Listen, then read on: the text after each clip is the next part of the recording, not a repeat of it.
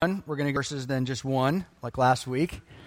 We did Mark 1:1 last week, and we got to look at the author. His name is John Mark. He's the one that we find in Acts 12, and that we see him going on mission with the Apostle Paul and Barnabas, and then them having a small dispute, or no small dispute, the Bible says in Acts 15, and then him being then restored and being under the Apostle Paul for a little bit, and then also under Peter, who is the one that helped Mark write this amazing gospel.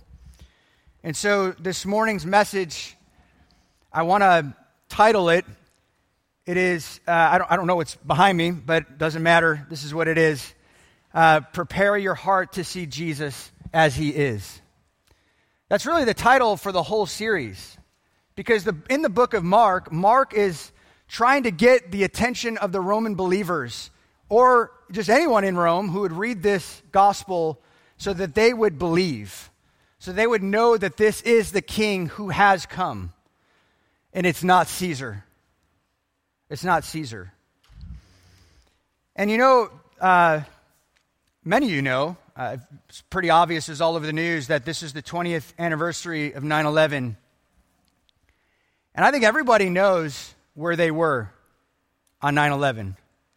I remember being a sophomore in college, and I was in the guys' dorm, and I was just shaving. There was a long mirror and a ledge there, and guys would just shave before they take a shower or whatever, and I was shaving, and someone ran into the bathroom and said, "You got to check out the news. There's one plane that flew through one of the towers, and they said that maybe, that could have been some sort of accident or error, but then as the second one flew in, this was no error. This was an attack on the United States soil. And this was unprecedented. This has never happened before like that, other than maybe Pearl Harbor. But this was a big deal. And then they found out, of course, it crashed in the Pentagon, and then the one that crashed in the middle of a field in Pennsylvania was headed towards the Capitol or the White House. And as I was reflecting this story, we don't forget that. I mean, it's etched in my mind. I could see it vividly even today where I was when I heard that news. And so many people flooded churches for the first 6 months. And by March 2002, most of those people left church and went back to somewhat normal. Of course, then TSA came in, and that's why we have to go to the airport 2 hours early now. But lots of changes has happened. Obviously, we look at terrorism in a different way, realizing that it's in our own backyard.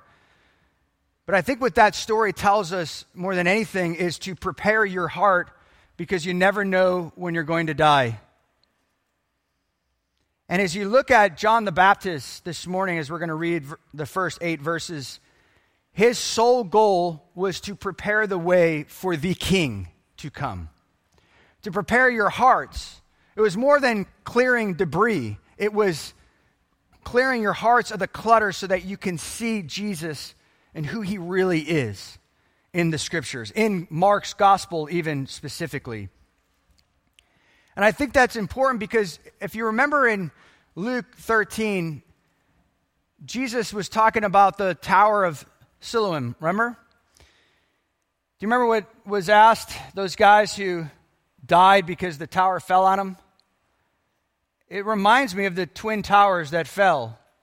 People could ask, why did that happen? I think everybody was asking, even at that time in September 2001, they're asking, why did this happen? And you could just hear Jesus' words 2,000 years later say, well, the same will happen to you if you too won't repent. And that sort of sets the stage for this message. Again, God's providence and just seeing the way that we're supposed to understand why Mark wrote this. This is a very interesting time that they were in Rome. They were on the cusp of being very persecuted group. It wasn't coming until late 60s when the whole city of Rome burned, and then they blamed the Christians and killed massive amounts of Christians. But it was already beginning to be very hostile there. It's a very hostile time. And Mark writes this gospel really to show who Jesus is so that they might be saved. But not only that, but he tells them that they could be encouraged that this is the king. This is the king that everybody was awaiting, even the Romans, because their Caesar was king. And the Jews looked at it also in a certain way as well, realizing the Messiah is going to come. But when? So they both heard this in a very interesting, unique way as they heard Mark's gospel. So let's pick it up in verse 1. The beginning of the gospel of Jesus Christ, the Son of God. As it is written in Isaiah the prophet, "Behold, I send my messenger ahead of you, who will prepare your way, the voice of the one crying in the wilderness, make ready the way of the Lord, make his paths straight." John the Baptist appeared in the wilderness preaching a baptism of repentance for the forgiveness of sins. And all the country of Judea was going out to him, and all the people of Jerusalem. And they were being baptized by him in the Jordan River, confessing their sins. And John was clothed with camel's hair and wore a leather belt around his waist. And his diet was locusts and honey. And he was preaching and saying, "After me, one is coming who is mightier than I, and I am not fit to stoop down and untie the thong of his sandals. I baptize you with water, but he will baptize you with the Holy Spirit." And so let's pick it up in verse 1. It says here that the gospel, or euangelion in Greek, is the Septuagint's way of saying the same thing, basar, in the Hebrew, which is good news. Now, that had a rich meaning. Now, we look at that as saying good news. We know that's the gospel of Jesus Christ. But they also heard it in a different way. There was a few meanings. When people heard good news, it meant military victory. It meant political triumph. It actually meant physical rescue. So look at 1 Samuel 39:9. They cut off his head and stripped off his weapons and sent them throughout the land of the Philistines to carry the good news to the house of their idols and to the people. In Psalm 40 verse 9 it says, "I have proclaimed glad tidings." It also can mean glad tidings, good news, glad tidings. It's the same meaning, military victory. "So I proclaim glad tidings of righteousness in the great congregation." Good news also referred to salvation of God's people through the Messiah King. Isaiah 40 verse 9, it says, get yourself up on the high mountain, O Zion, bearer of good news. Lift up your voice mightily, O Jerusalem, bearer of good news. Lift it up, do not fear. Say to the cities of Judah, here is your God. So this is how they heard it. Good news, military victory. Also, the Messiah King is coming. Isaiah 52 verse 7, how lovely are on the mountains are the feet of him who brings the good news, who announces peace and brings good news of happiness, who announces salvation and says to Zion, your God reigns. It's a big deal. It's preparing the way for this Messiah King to come. And Isaiah 52:13 through Isaiah 53:12, we preached this back in December, but it was very clear that the good news is the Messiah who is going to suffer for the people, who is going to forgive their sins, who is going to bring blessing on the nation, freedom, deliverance, right? Mark uses the word Christos, which is just the Greek version of the Hebrew Messiah. And that's important because remember, we've got to get into the mind of the hearers, in the mind of the author. Why did Mark use this terminology? What was he trying to communicate to the Romans and to the Jews who were living in Rome? What was he trying to say? Now look, every good Bible study, we got to look at what is the authorial intent, not what do you think about it, right? It's not sitting around the Bible study in college and just saying, well, this is what the verse means to me. I don't care. What does it mean to God? What does it mean to the author? Because it has a very specific meaning. And if you could get deep into the mind of the author and into his intent, you'll understand the meaning of the passage. And when you understand the meaning of the passage, you can make that bridge to application to transform your life. Amen? All right. Awesome. We're all here today. This is fun. Okay. So how did they hear that? The Jewish hearers heard good news to be the Messiah who will one day take the throne. So they understood that. When Messiah, Christos, they understood, oh, this must be the one who is to come. Now, how did the Romans take that? There was an inscription in church history, you can find this archaeology. There was in 9 BC, there was an inscription of Caesar Augustus' birth. Very interesting, who was the first emperor, or was during what is called the Golden Age of Rome, or Pax Romana, the Roman peace. This king came, and they prepared the way for this king, Caesar, to come to bring blessing on Rome. Amen? Do you understand that this is how they heard it? They understood. When Mark wrote this, he said, look, this king is not Caesar. But they understood that Messiah king was one that would bring blessing and salvation on a nation. And so they both understood it. And later on, they found coins with Caesar Augustus on it, and on the back of it, they deified their Caesars when they died. In other words, they were gods. At least according to the Romans, they took that really from the Greek mindset. And it said son of divinity in Latin on the back of the coin. Or it actually said son of God. Isn't that interesting? There still seems to be in the world a competition between the earthly king and the Son of God. Amen? Look at North Korea. We're not far from that in the States, are we? That's why we obsess about who is our king. During the elections, even this year, you can tell people wanted a king just as much as they wanted a king back in Samuel, right? Give me a king. And God said, fine, here's Saul. And he's still doing that today, isn't he? He's doing it in China, North Korea, Nicaragua, where there's dictators. There's still competition between our sovereign king, the Lord of Lords, the King of Kings, and the earthly king. It's a battle over power. Who's in charge? Who is ultimately sovereign over the world? And so Jews were waiting for a Messiah. They were waiting for freedom, right? Who are the captives? They were captives to who, I should say, throughout Jewish history. You can name it out loud, right? Who? Egypt, right? Who else? Assyria, Babylon. Then Greeks. They've got Persians, of course, for a short time. And then the Greeks, the Romans. And now we don't look at the Jews the same way. You suppose you could say the Middle East are always fighting over the land. But the Jews are still, even today, those who aren't saved, not the Messianic Jews, but they're still looking for the Messiah, king, to come and deliver them so that they would have peace in their land and have God as their king, earthly king. And the Romans also looked at it the same way.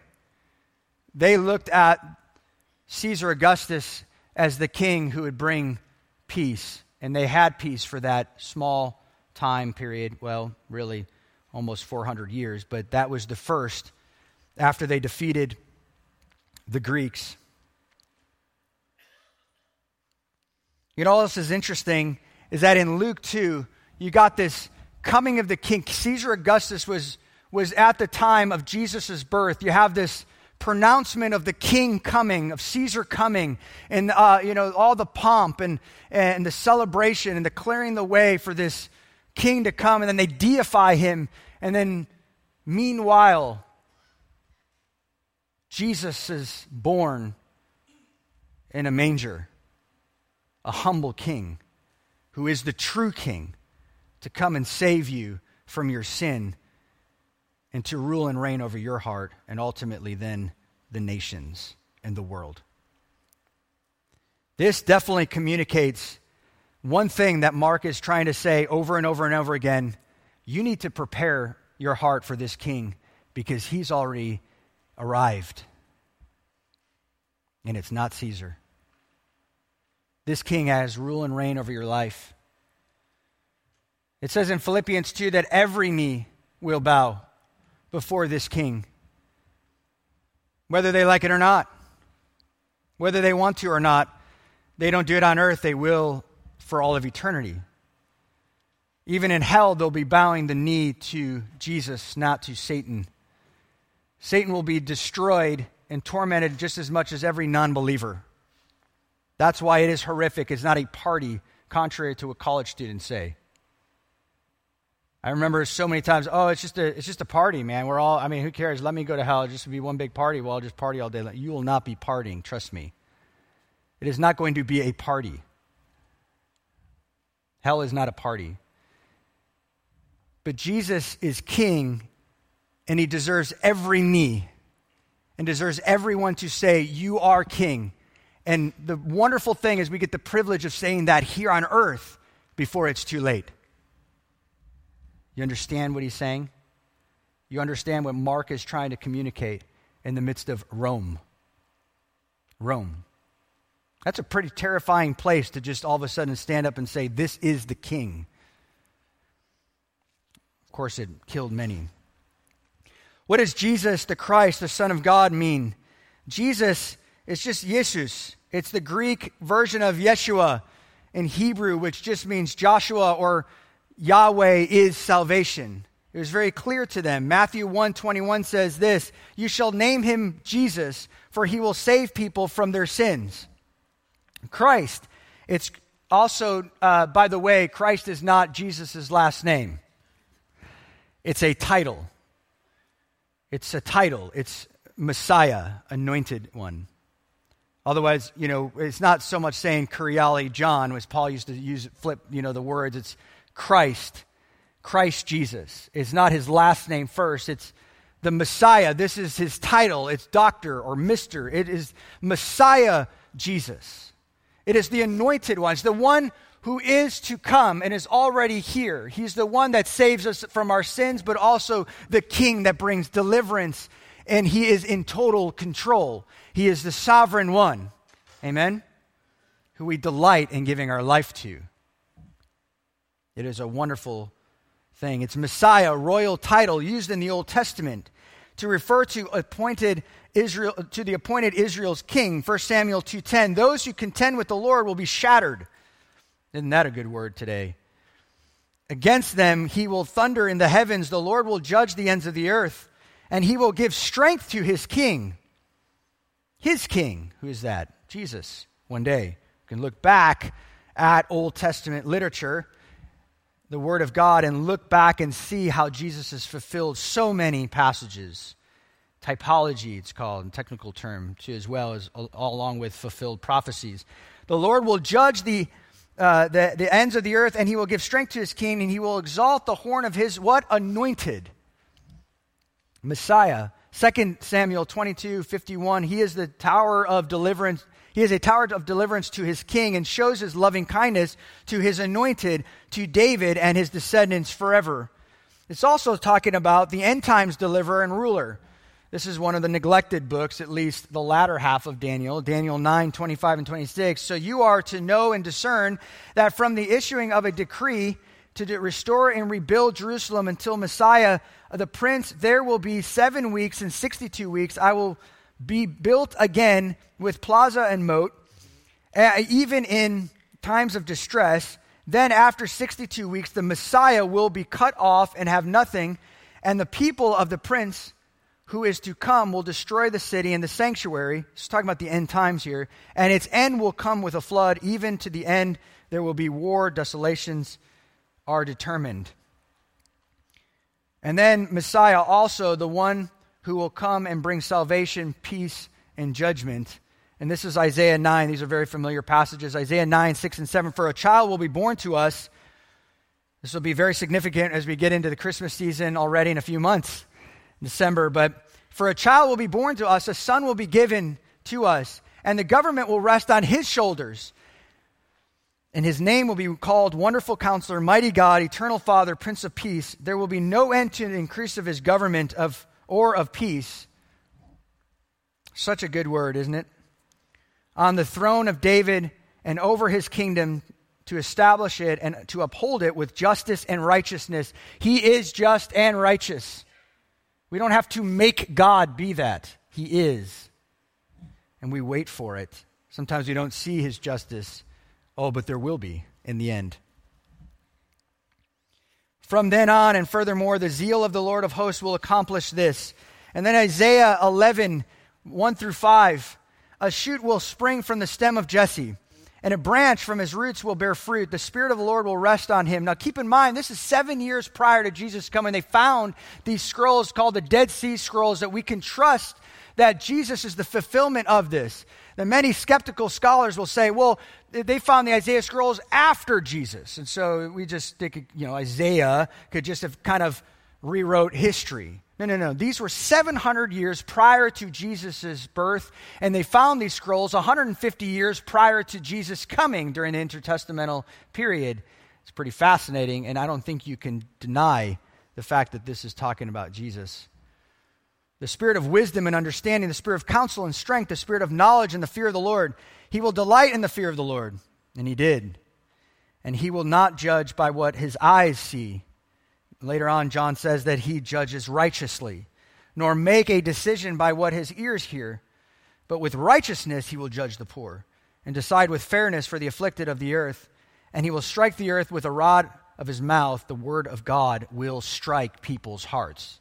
Amen? And with the breath of his lips, he will slay the wicked. Also, righteousness will be the belt of his loins, and faithfulness the belt about his waist. Isaiah 61:1, the Spirit of the Lord is upon me, because the Lord has anointed me to bring good news to the afflicted.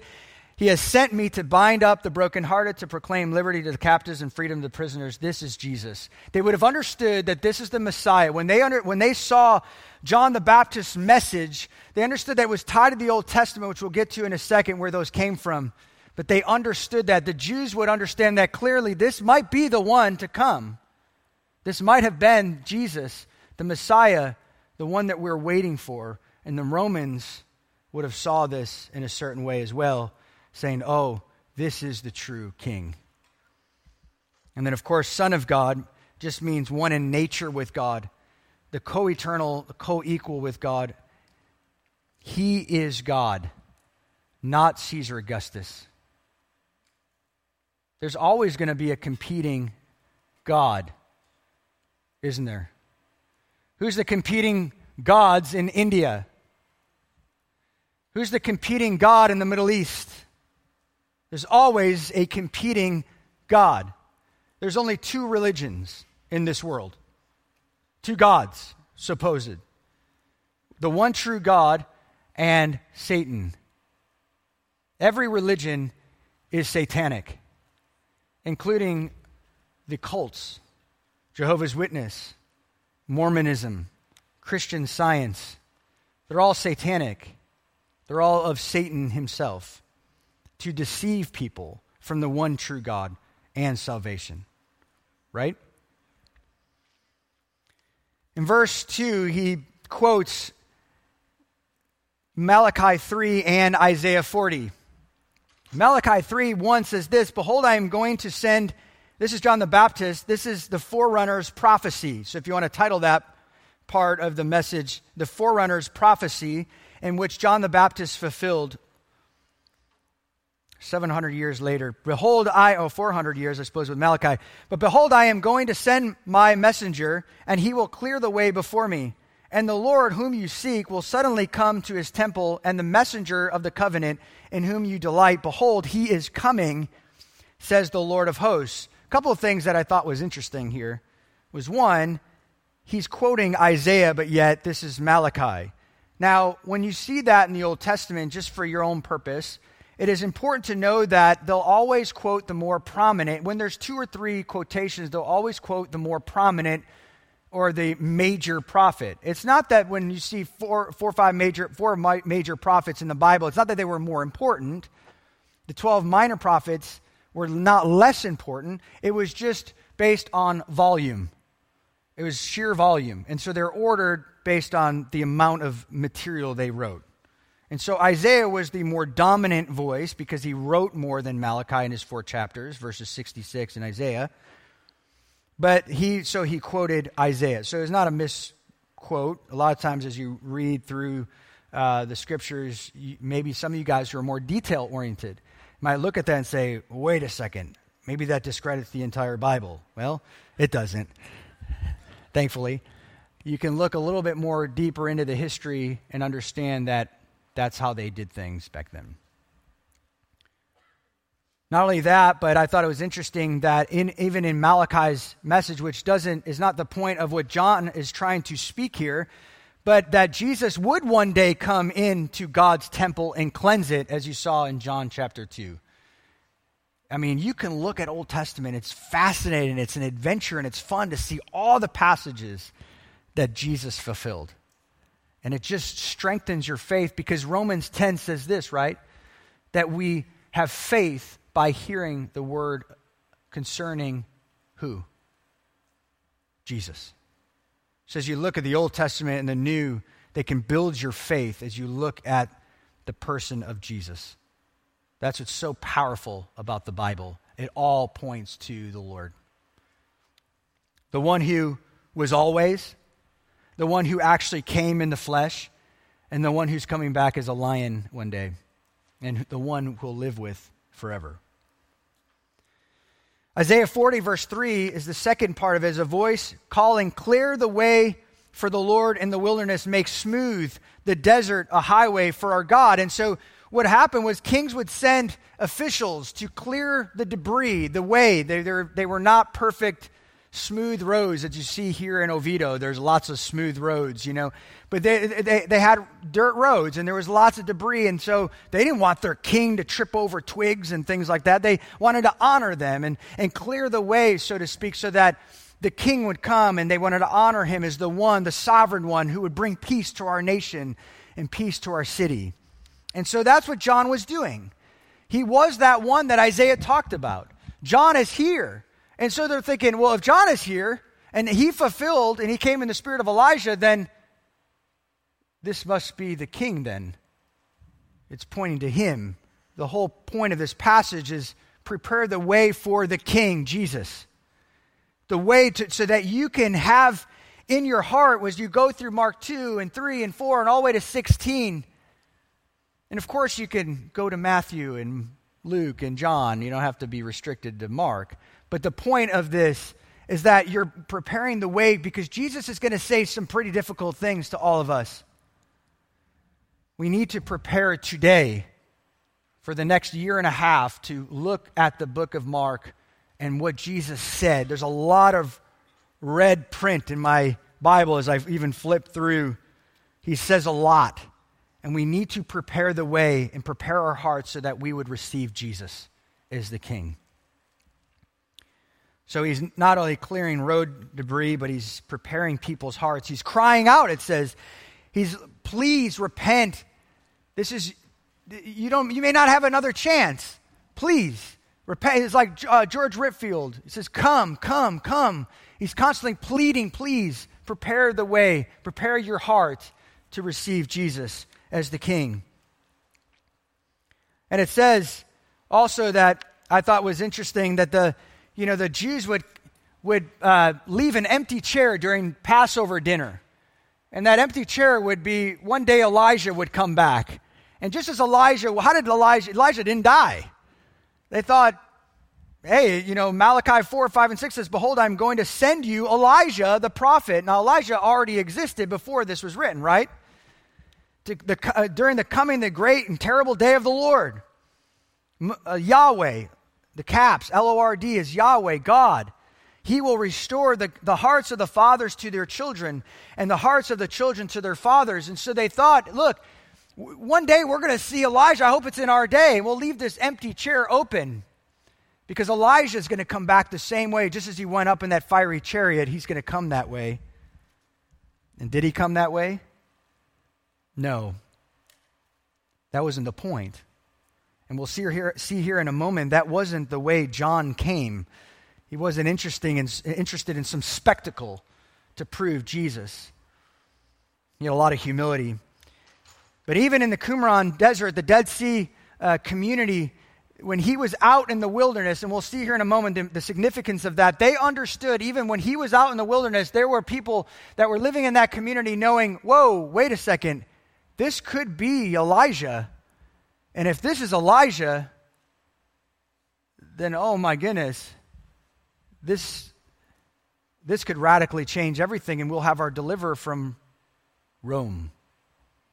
But of course, you know, throughout the Gospels, if you read it yourself, you realize that they were all looking for the one who would deliver them from Rome. And Jesus, yes, one day he'll deliver us from our political enemies and physical enemies, but he wants to deliver us from who? Satan. From sin. You know, in John 8, as Jesus is talking to the Pharisees, he's saying, your father is Satan. Your father is the devil. And they thought, no, we're Abraham's sons. We're good. And you say, no, you're not. Your hearts aren't good. You haven't prepared the way. You didn't listen to John, the greatest and last of the Old Testament prophets who would what? Herald the king to come. Amen? This has major implications on our walk with God and those who we walk with who are lost. Who are they waiting for? Deuteronomy 18 and 19 to 20, this desert community were waiting literally for the Moses' prophecy to come true. They were waiting for Moses and Aaron to come, for this one to come, this king to come. And they were greatly disappointed, but those who could understand spiritually, oh, he's come to save us from our sin. That's what John was preparing the way for, not some crazy spectacle of some fiery chariot coming down from heaven. That's why when Jesus was even tempted in the desert, which we'll see in moments, a few weeks, that he didn't need to jump off a cliff in order to prove himself as the Son of God. He knew exactly who he was. Verse 4 and 6, John the Baptist appeared in the wilderness preaching a baptism of repentance for the forgiveness of sins. And all the country of Judea was going out to him, and all the people of Jerusalem. And they were being baptized by him in the Jordan River, confessing their sins. And then verse 6, John was clothed with camel's hair and wore a leather belt around his waist, and his diet was locusts and wild honey. John just means the Lord is gracious. That my parents needed to be reminded that the Lord is gracious as they raised me. It's the Greek is Johannes, or Johann in Hebrew. Often people in this church even call me that, Johannes. Or Johnny back at home. My parents are watching. But they have to distinguish John from other Johns because there are so many Johns. Of course, John the Apostle, and there was other Johns during that time. It's a very common name. And so they needed to distinguish him and called him the baptizer. Now, Baptist is probably better baptizer because that's why he came to baptize. He was known of baptizing people, and we'll get into why he baptized and what the significance of that baptism was. But it wasn't a Christian baptism. It wasn't the same exact baptism that Paul was talking about in Romans 6 or in Acts 2, as you saw, repent and be baptized. Similar, but we'll go into the little nuance, and there's importance to that for all of us even today. But Luke 1:17 was very clear that the baptizer's birth was miraculous, and the angel prophesied to his father Zechariah that John would go before the Lord in the spirit and power of who? Elijah. And John kept denying that he was Elijah because he wasn't interested in drawing attention to himself. He didn't care about himself. The whole reason why he was put on the planet was to prepare the way for the King of Kings, to enter into our heart, to one day, yes, in the millennium, to rule and reign, and for all of eternity. He didn't want to draw attention to himself. Jesus is the focus of this whole book. In fact, he's the focus of all 66 books of the Bible. Now, we know not technically. You can't look at Esther and say, well, Jesus is there. You don't even see the word God there in Esther. But still inspired scripture shows Israel's history during what was beginning to be called the intertestamental period, the Second Temple period. But it all points to Jesus. And that's John's goal here, is to prepare the way. John 1, 6-8, he actually says, I'm not the light, but I'm bearing witness to the light. He kept deflecting. Man loves to lift up man, don't they? We love to look at man and be like, wow. And he's thinking, I'm not that great. But he is. And I'm wanting the earth to know that he has come. And you have to give your life. And the whole reason why Mark starts with not the birth of Jesus like Matthew did and like Luke did, and not like Matthew did with John the Baptist showing all the nuance and Luke showing this miraculous birth. What Mark was interested in, he's saying right out the gate, here's the king. 700 years ago, there was this prophecy of this crazy man who would eat locusts and eat wild honey and wear a hairy vest in the desert. And he's here. He came. He got his head chopped off because he went against who? The king. And Jesus then was the king and is the king. And he went against the king. And what happened to him? He was crucified. You go against the earthly king, you're going to find yourself in a heap of trouble. Right?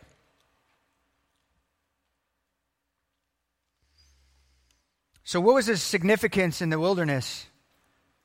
It was interesting that in Exodus 23, there was the first Exodus. Y'all are very aware, right? Is Israel is in bondage to Egypt, and God miraculously caused them to walk through literally the Red Sea, as the Gulf of Aqaba, just literally the waters split, and they were able to walk through miraculously and find their vindication from Egypt after 400 years of bondage.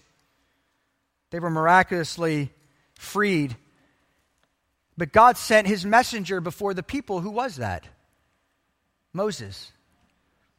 And then in Isaiah 40 verse 3, there's another messenger to come. But in the context, in the original context of Isaiah, there was a short-term prophecy. And that was, Isaiah was the prophet, and he was declaring that there will be deliverance from what? Babylon. And it is to come.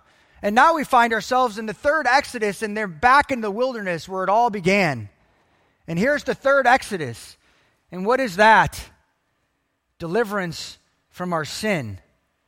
And they go back to the wilderness. John is going back to the wilderness saying, look, Israel, who Jesus came to first, right?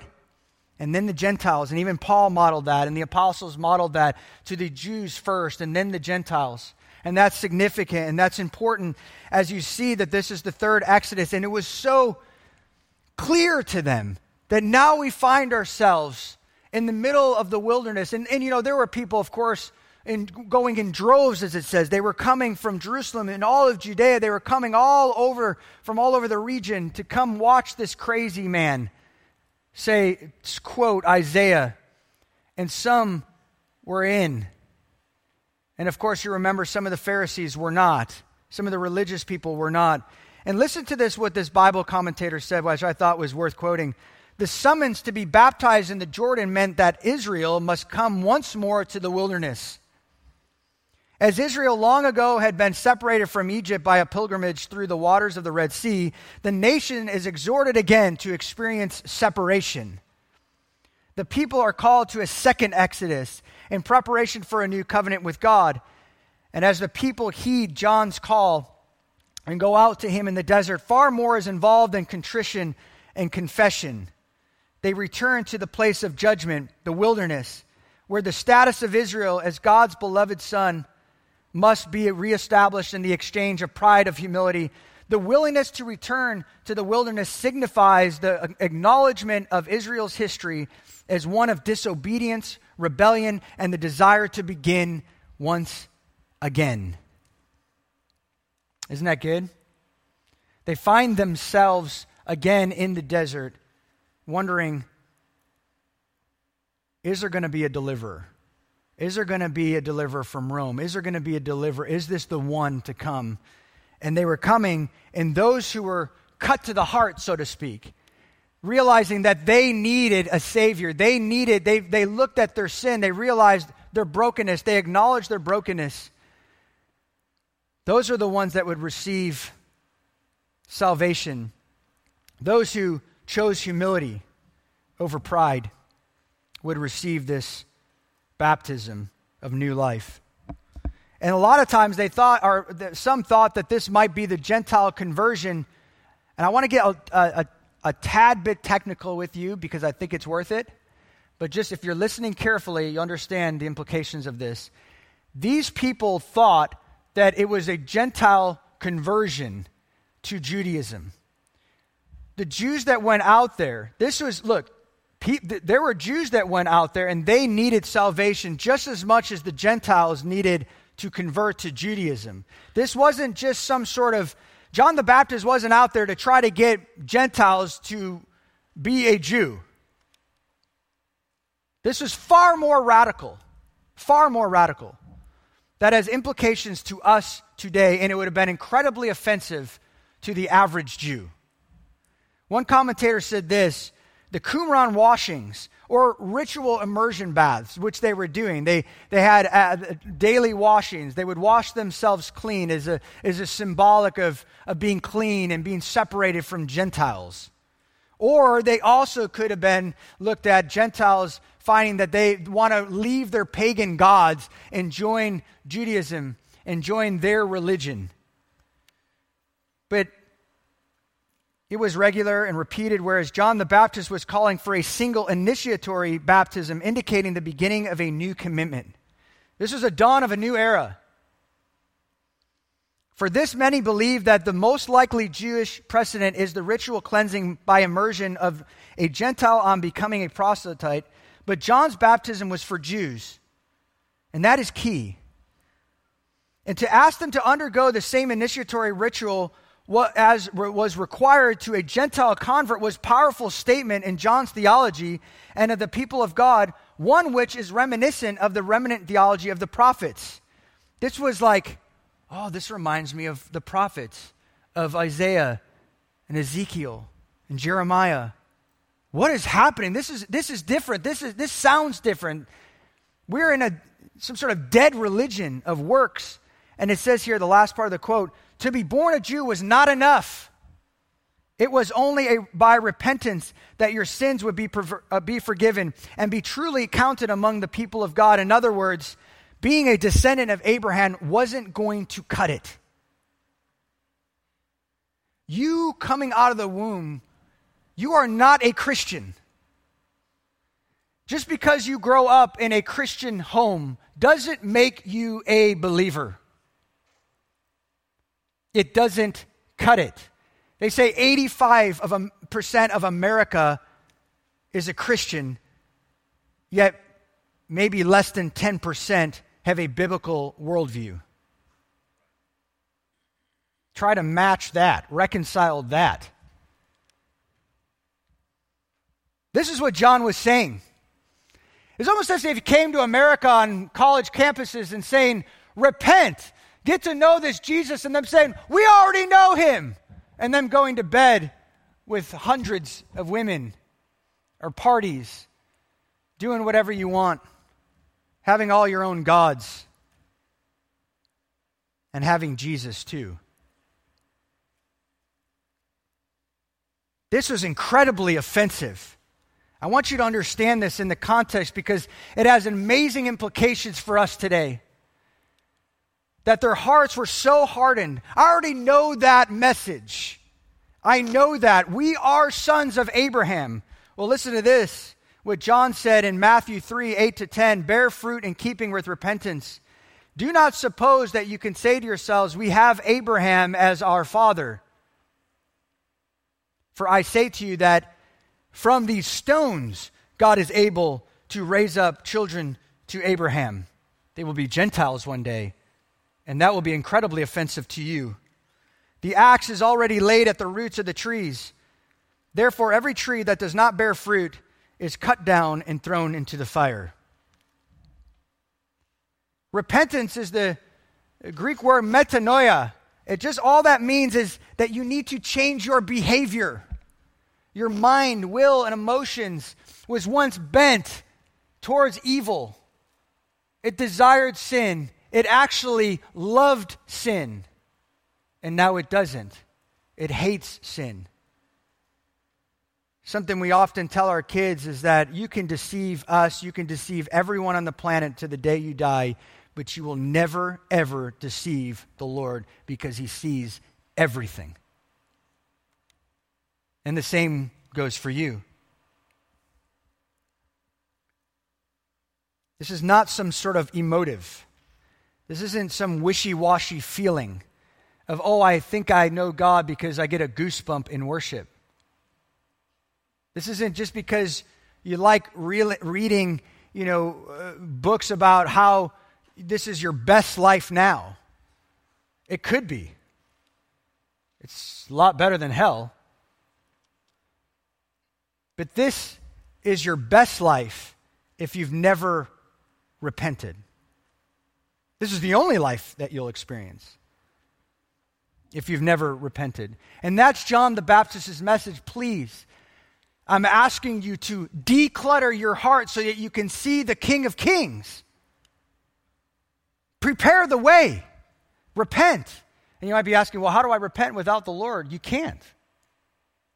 That's how desperate we all are. You can't just all of a sudden change. It is causing you to say, he's saying, change your heart. You're like, I can't. Perfect. You are a perfect candidate for salvation. That's the point. Isaiah 1:16-18, wash yourselves, make yourselves clean. Remove the evil of your deeds from my sight. Cease to do evil. This is God's command. Learn to do good, seek justice, reprove the ruthless, defend the orphan, plead for the widow. Come now and let us reason together, says the Lord. Though your sins are as scarlet, they will be white as snow. Though they are red like crimson, they will be like wool. You almost feel like, well, we need to reverse this passage. So we get regenerated and we get born again and all of our sins are clean. They're all washed away and then we'll do good works. Well, that's what Ephesians 2 says, right? And there's truth to that. But God is saying here, it's very clear, that you cannot know the good news until you know how bad it is. You cannot know the good news. You cannot reach for it unless you realize you are in trouble. Your baby that just came out and is crying, he is a child of the devil. And that is the truth. Why? Because that is what Ephesians 2 says. We are all in trouble, even at the moment of conception. The fools that think they're doing the women of choice a favor by killing their baby are absolute fools, knowing that God considers life at the moment of conception. They are human beings with a conscience. 1 Thessalonians 1:9 says this, how you've turned to God from idols to serve a living and true God. What is happening here? That is what repentance means. That means I was once this and now I'm this. If you don't have that story, you're in trouble. If you cannot clearly see there was a before and after, I would encourage you to find that out now before the towers of Siloam crush you. Acts 11:18 says, God has granted the Gentiles also the repentance that what leads to life. What does that mean? That means that when you repent, you'll have life, not before. It's not wishful thinking. 2 Timothy 2:25, God may grant them repentance. God grants you repentance. It is an act of sovereign grace on your life. God may grant them repentance leading to the knowledge of truth. You'll have life. You'll have truth. you'll be free from sin. That is the fruit of repentance. Charles Simeon said this: to warn people of danger is the kindest act of love. Amen? That's what John the Baptist was doing. Oh, he's so mean. Say that when you're in heaven. I doubt anybody's going to jump John the Baptist. Kevin DeYoung said this. He's pastor. Genuine repentance is not a convenient escape hatch after a weekend of life or folly. It means admitting specific wrong, recognizing your offensiveness to God, changing course, turning to Christ, and wishing with all your heart you had never made the mistake you now despise. It is not cheap sorrow, a feeling that you feel bad because you got caught. It's saying that if you never got caught, you'd still feel bad because it was an offense to God, who sees everything. Charles Hodge in the 1800s said this: the sure test of the quality of any supposed change of heart will be found in its permanent effects. Whatever, therefore, may have been our inward experience, whatever joy or sorrow we may have felt, listen, unless we bring forth fruits meet for repentance, our experience will profit us nothing. Repentance is incomplete unless it leads to confession and restitution in cases of injury, in ways you can try to make it right even. Unless it causes us to forsake not merely outward sins, which others notice, but those which lie concealed in the heart.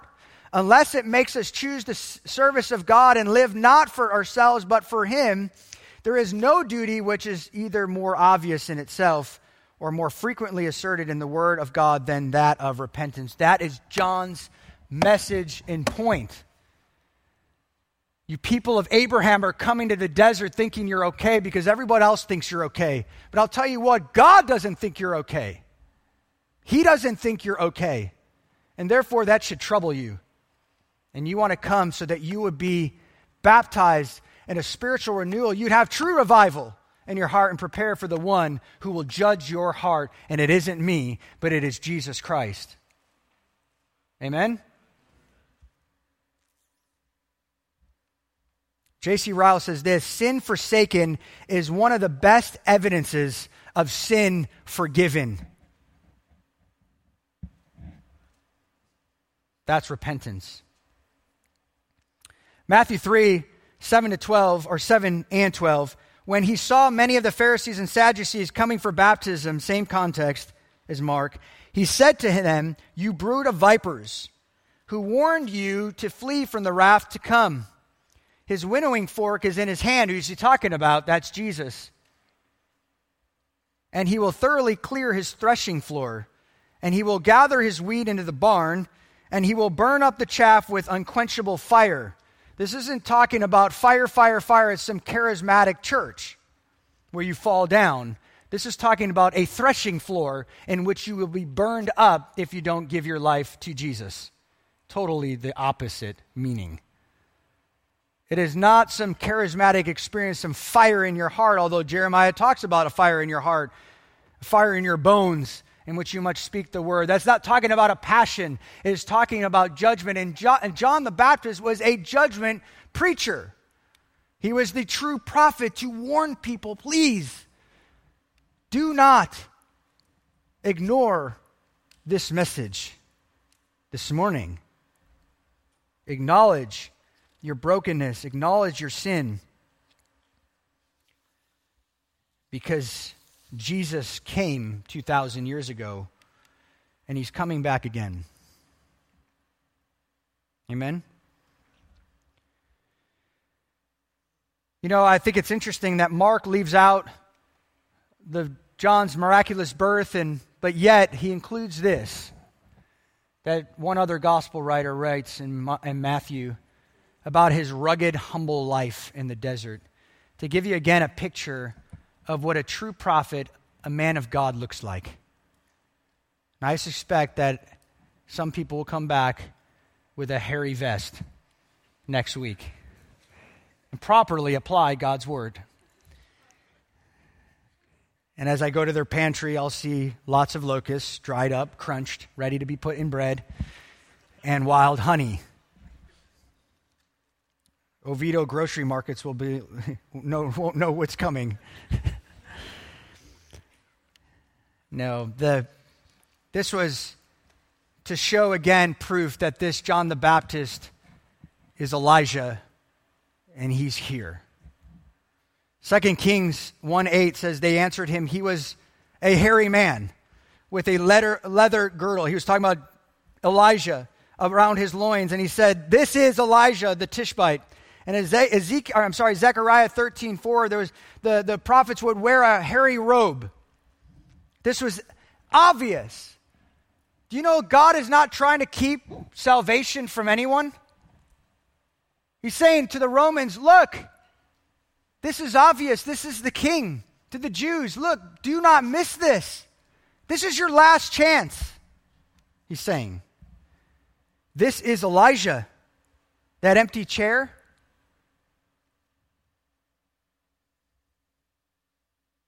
He's here. This is it. You won't be able to stand before Jesus and say, I didn't know. Because Paul says you're without what? Excuse. Luke 1:15-17, he will be great in the sight of the Lord, and he will drink no wine or liquor. It gives us another aspect of John, and he will be filled with the Holy Spirit while yet in his mother's womb. And he will turn many of the sons of Israel back to the Lord. Not all of them, but some. It will be him who will be a forerunner before him, who is Jesus, in the spirit and power of Elijah. And he will turn the hearts of the fathers back to the children, the disobedient to the attitude of the righteous, as to make ready a people prepared for the Lord. It was obvious that he was talking about the last sentence in your Old Testament Bible of Malachi 4. Isn't that amazing? The last words of the Old Testament we pick up in the first words of the New Testament. This is Elijah, and he's come to prepare us for Jesus. And then he eats locusts. Like I said, if you're interested, you could just remove the wings and the legs, and then roast the body, dry it, and bake it in your bread, and put butter on it for your toast in the morning. Or I suppose you could spread honey on it. Wild honey, which was found in the cleft of the rocks. I mean, you can look that up, and it was sweet and nutritious. It's very nutritious. I mean, there's a lot of protein and health benefits. I'm wondering why our local nature place down the street is not actually, you know what? I found the other day they do have big bags of dried locusts. You can buy that and just spread it in your anything. You can put it in lasagna. I saw somebody doing it in their lasagna. I mean, you can do it. You can't taste it, but it's extra protein. It's of the Lord. But I love this about John, that he wasn't interested in, I think with all that, as you look at his clothing, as you look at, it has implications to this was the one, this was Elijah. But it also has implications that he wasn't trying to identify himself with people. So many supposed men and women of God who represent him in leadership of any form tend to lean towards the opinion of man rather than the opinion of God. And I think what you see here in John is just, he was not worldly. He was identifying himself as the prophet of God, not necessarily the representative of people. This isn't some sort of democracy that the man of God, the preacher, preaches God's word, which is the authority of God, and is more interested in what God says than what people say. Amen? We can trust him. Mark is showing us the true character of this man who is heralding the one to come. As we look at the last few passages here, I want you to turn your attention to verse 7. And it says here, and he was preaching and saying, this is the forerunner's message, and character. And he was preaching and saying, "After me, one is coming who is mightier than I, and I am not fit to stoop down and untie the thong of his sandals. And I baptize you with water, but he will baptize you with the Holy Spirit." The focus of John the Baptist has always been Jesus, and it should be ours. Whether in leadership or we're in the workplace or wherever we find ourselves, we're simply forerunners. We're simply people that point to him. In fact, John says the Apostle John in chapter 3 says this, "He must increase," talking of Jesus, "and I must decrease." That should be all of our motto. Right? When you're in life group, sitting in the circle, and you're about to let everybody know your knowledge, are you decreasing so that he might increase? Now, of course, the Lord might want to speak through you, but are you here to impress everybody with your knowledge and what you know and what you experienced? Because that wasn't the heart of John. That doesn't save anyone to look at you. But to get out of the way and to herald this message that Jesus is the one to save you. And I want to represent him and speak in such a way that people get him. That is his whole ministry, message, and character. In fact, he says, Jesus is mightier that I love this little, he tucks this in, and he says, I'm not even worthy to untie the thong of his sandal. You know, in those days, you know this, but they had really dirty feet. I mean, they would step on horse's poop and they would stand on animal poop. I mean, it just was not the clean sidewalk that we have in Oviedo. So they had to have, you're not going to walk in my house with those shoes. No. You're going to take those off. And I'm not going to do it as the host. So who do they have do this? Slaves. Slaves did this. In fact, the Talmud says this, "All services which a slave does for his master, a pupil should do for his teacher, with the exception of undoing his shoes."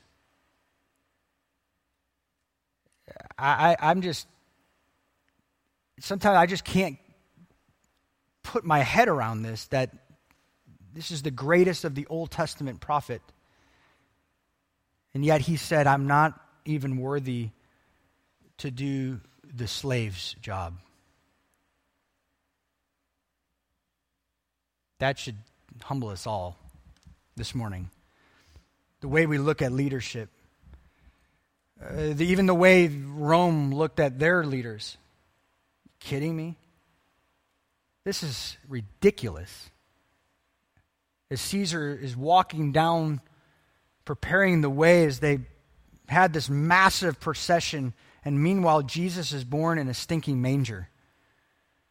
John is miraculously birthed and goes out to the desert, not the city in a suit, but in the desert. And then finally, when the king actually arrives, which we'll see later, he'll baptize Jesus because he has to. And he does the lowliest job, but yet he does this, the greatest job of any prophet who ever lived. Isaiah would look at him and bow in the noblest way, just saying, wow, you get to have literally seen the one that I prophesied 700 years prior. And yet you say you don't even want to do the lowliest of job of that a slave would do. You won't even touch, you can't even touch his dirty, stinky sandal. Who is this then? Who is this? The readers of Mark would have said, then who is this guy? If you're great, then who is this guy? Oh, you'll find out in the next 15 chapters who this amazing God-man is. You see what I'm saying? Look, don't get excited about me. I just wash the outside. I clean the poop off. But Jesus is coming, and he can baptize you in the Holy Spirit. I can just give you a bath, and he can transform your life. Look, regeneration is a miracle. It is not some past conversion experience to be baptized in the Holy Spirit, contrary to the charismatic world. That is false. Do not be looking for another experience. If you are, you may not be saved. Because you don't need another experience other than the salvation and regeneration, the miracle of God in your life. You need to be baptized with the Holy Spirit once and for all. 1 Corinthians 12:13 says there's one baptism. It's not some other experience. And let me show you the miracle, the sheer miracle of what Jesus is talking about that all of us are desperate for and all of us need even today. Ezekiel 36:24 and 27, this was evident. This was clear. This should have been clear as John was talking, as Mark was writing this gospel. It was clear that when Jesus is going to baptize in the Holy Spirit, this is exactly what they heard. I will sprinkle clean water on you. You will be clean. I will cleanse you from all your filthiness, from all your what? Idols, not your dirt.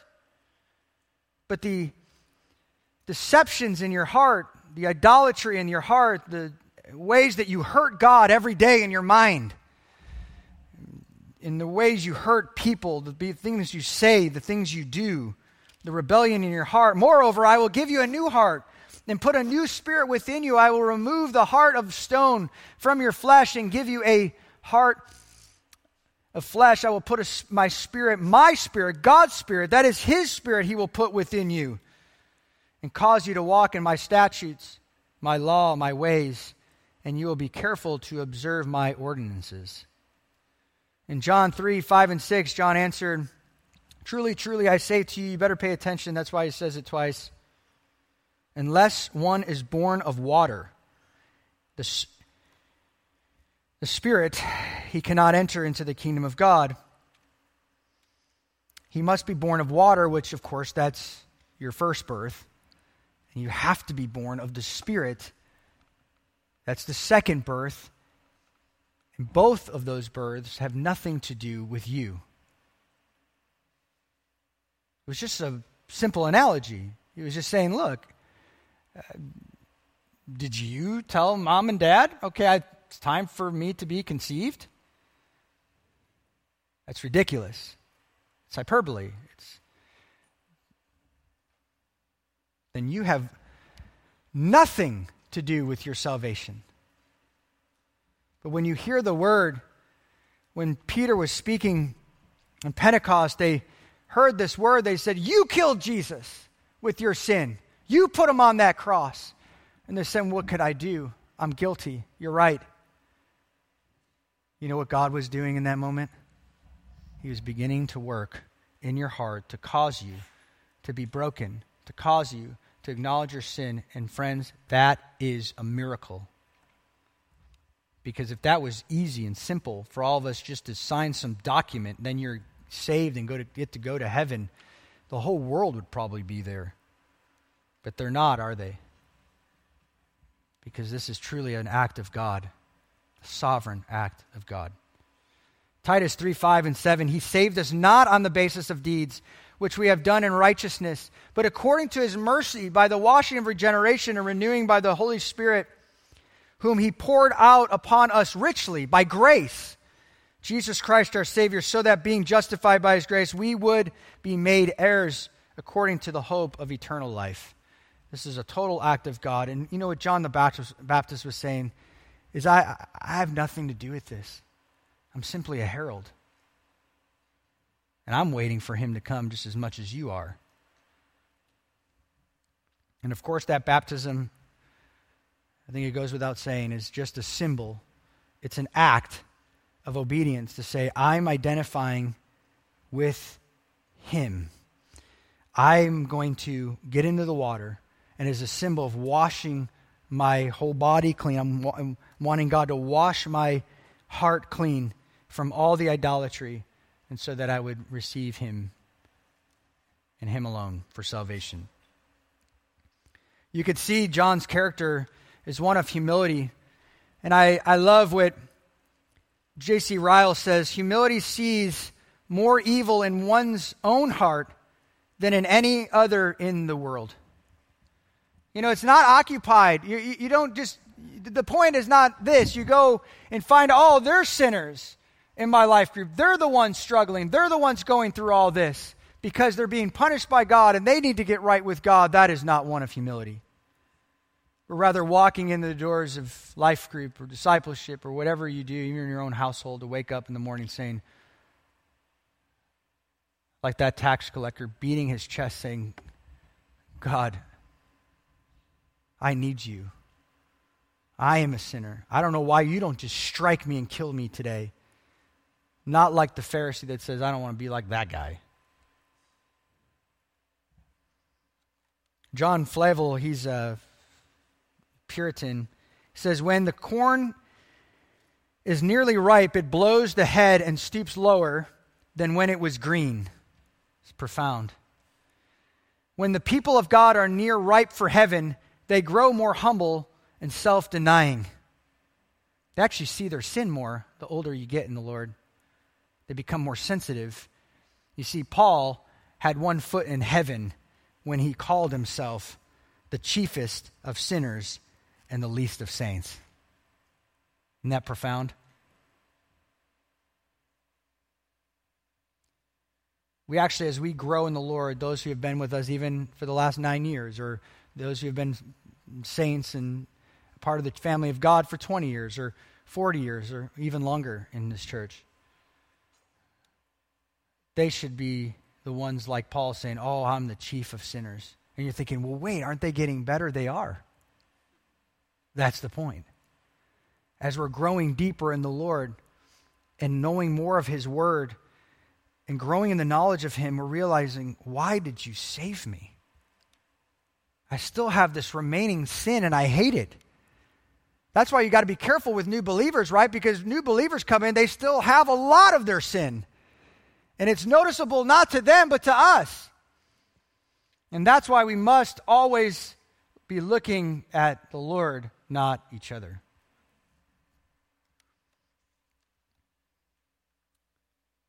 One writer says, the essence of the gospel humility is not thinking more of myself or thinking less of myself. It is thinking of myself less. Or in other words, that's C.S. Lewis said that, but he was quoting him. True gospel humility means I stop connecting every experience, every conversation with myself. In fact, I stop thinking about myself. The freedom of self-forgetfulness.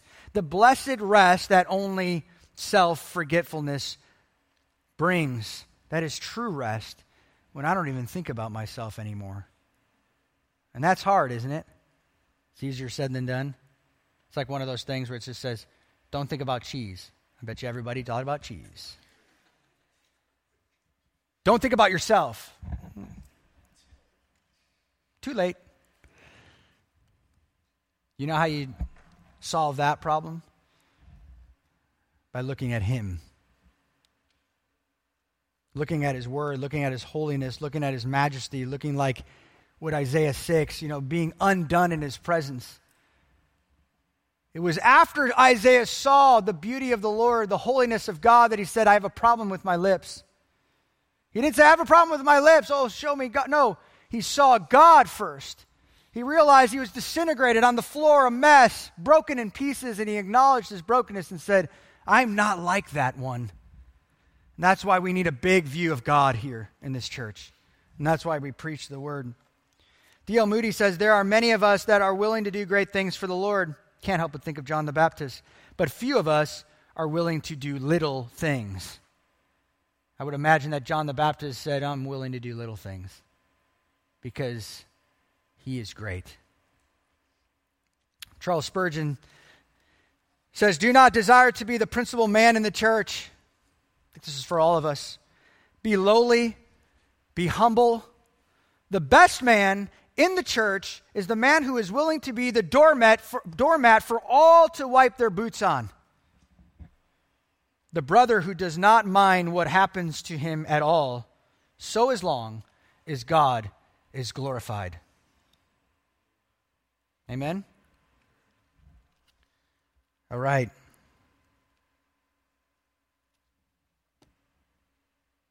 I don't know about you, but I'm personally humbled. Not humble. So you're like, wow, look at this guy. I said humbled, by the way. Humbled, ED, by the Lord and His Word.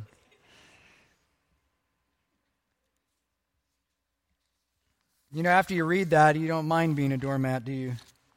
As long as you can be in His presence. As long as you can sit in that chair and say, wow, I don't know why He saved me. I don't understand that. Why me, Lord? Why do I know that John the Baptist came 2,000 years ago in the spirit and power of Elijah, which was 700 years prior? That I understand that God opened my heart up to that amazing truth that John did come. God fulfilled that promise that day. And not only that, but the King did come. And He's coming again. And the fact that you know that and you love that is a miracle. And I just say this, that just prepare your heart this morning to receive Jesus, the true Jesus who we're about to find in the next 16 chapters of Mark. As we go through the scriptures, ask God to get rid of the familiarity. You know, some of it's good, right? I mean, the Holy Spirit brings to memory the Word of God. That's wonderful. But the familiarity breeds contempt. And I would say, just even now as a prayer in your heart, God, would you clear the debris, the pride, the obstacles in my heart? I want to see you. The only way you can overcome that habitual sin in your life is to look at Jesus, to be consumed with the Word. I heard the other day that, some pastors who are, have pastored all their life, there's somewhere up to 10,000 hours of research and study in the Word of God. What a privilege. That's the only way you can overcome sin, is to be consumed with God and His Word. To literally, could you imagine, to go, this is possible, by the way, church, to go through life, to go through on the college campus in the middle of a summer day and to walk through campus with a clean conscience. And to say like Paul in 2 Corinthians 1:12, to have a clean conscience. To say, you know what? My greatest accountability anywhere in the world is the Lord Himself. I'm consumed with Him and His thoughts and the Word, and scriptures are darting across my mind as I'm thinking about Him, and you're not even aware of your own sin anymore. You're not aware of yourself and your greatness. You're not even aware of your lowliness. You're just aware of Him. That's how you overcome. And that's what Mark is saying this morning, is be consumed with Him. Prepare your heart for this series, for this book that you're about to read. It's going to change your life. Amen? All right, let's pray. Father, thank you for your amazing word. We know we can read the English, but we know that we need your heart in the scriptures. We want to see your heart behind it. We want to see your wisdom. We want to see the truth. We want to see the meaning. And we need your help, the help of the Holy Spirit.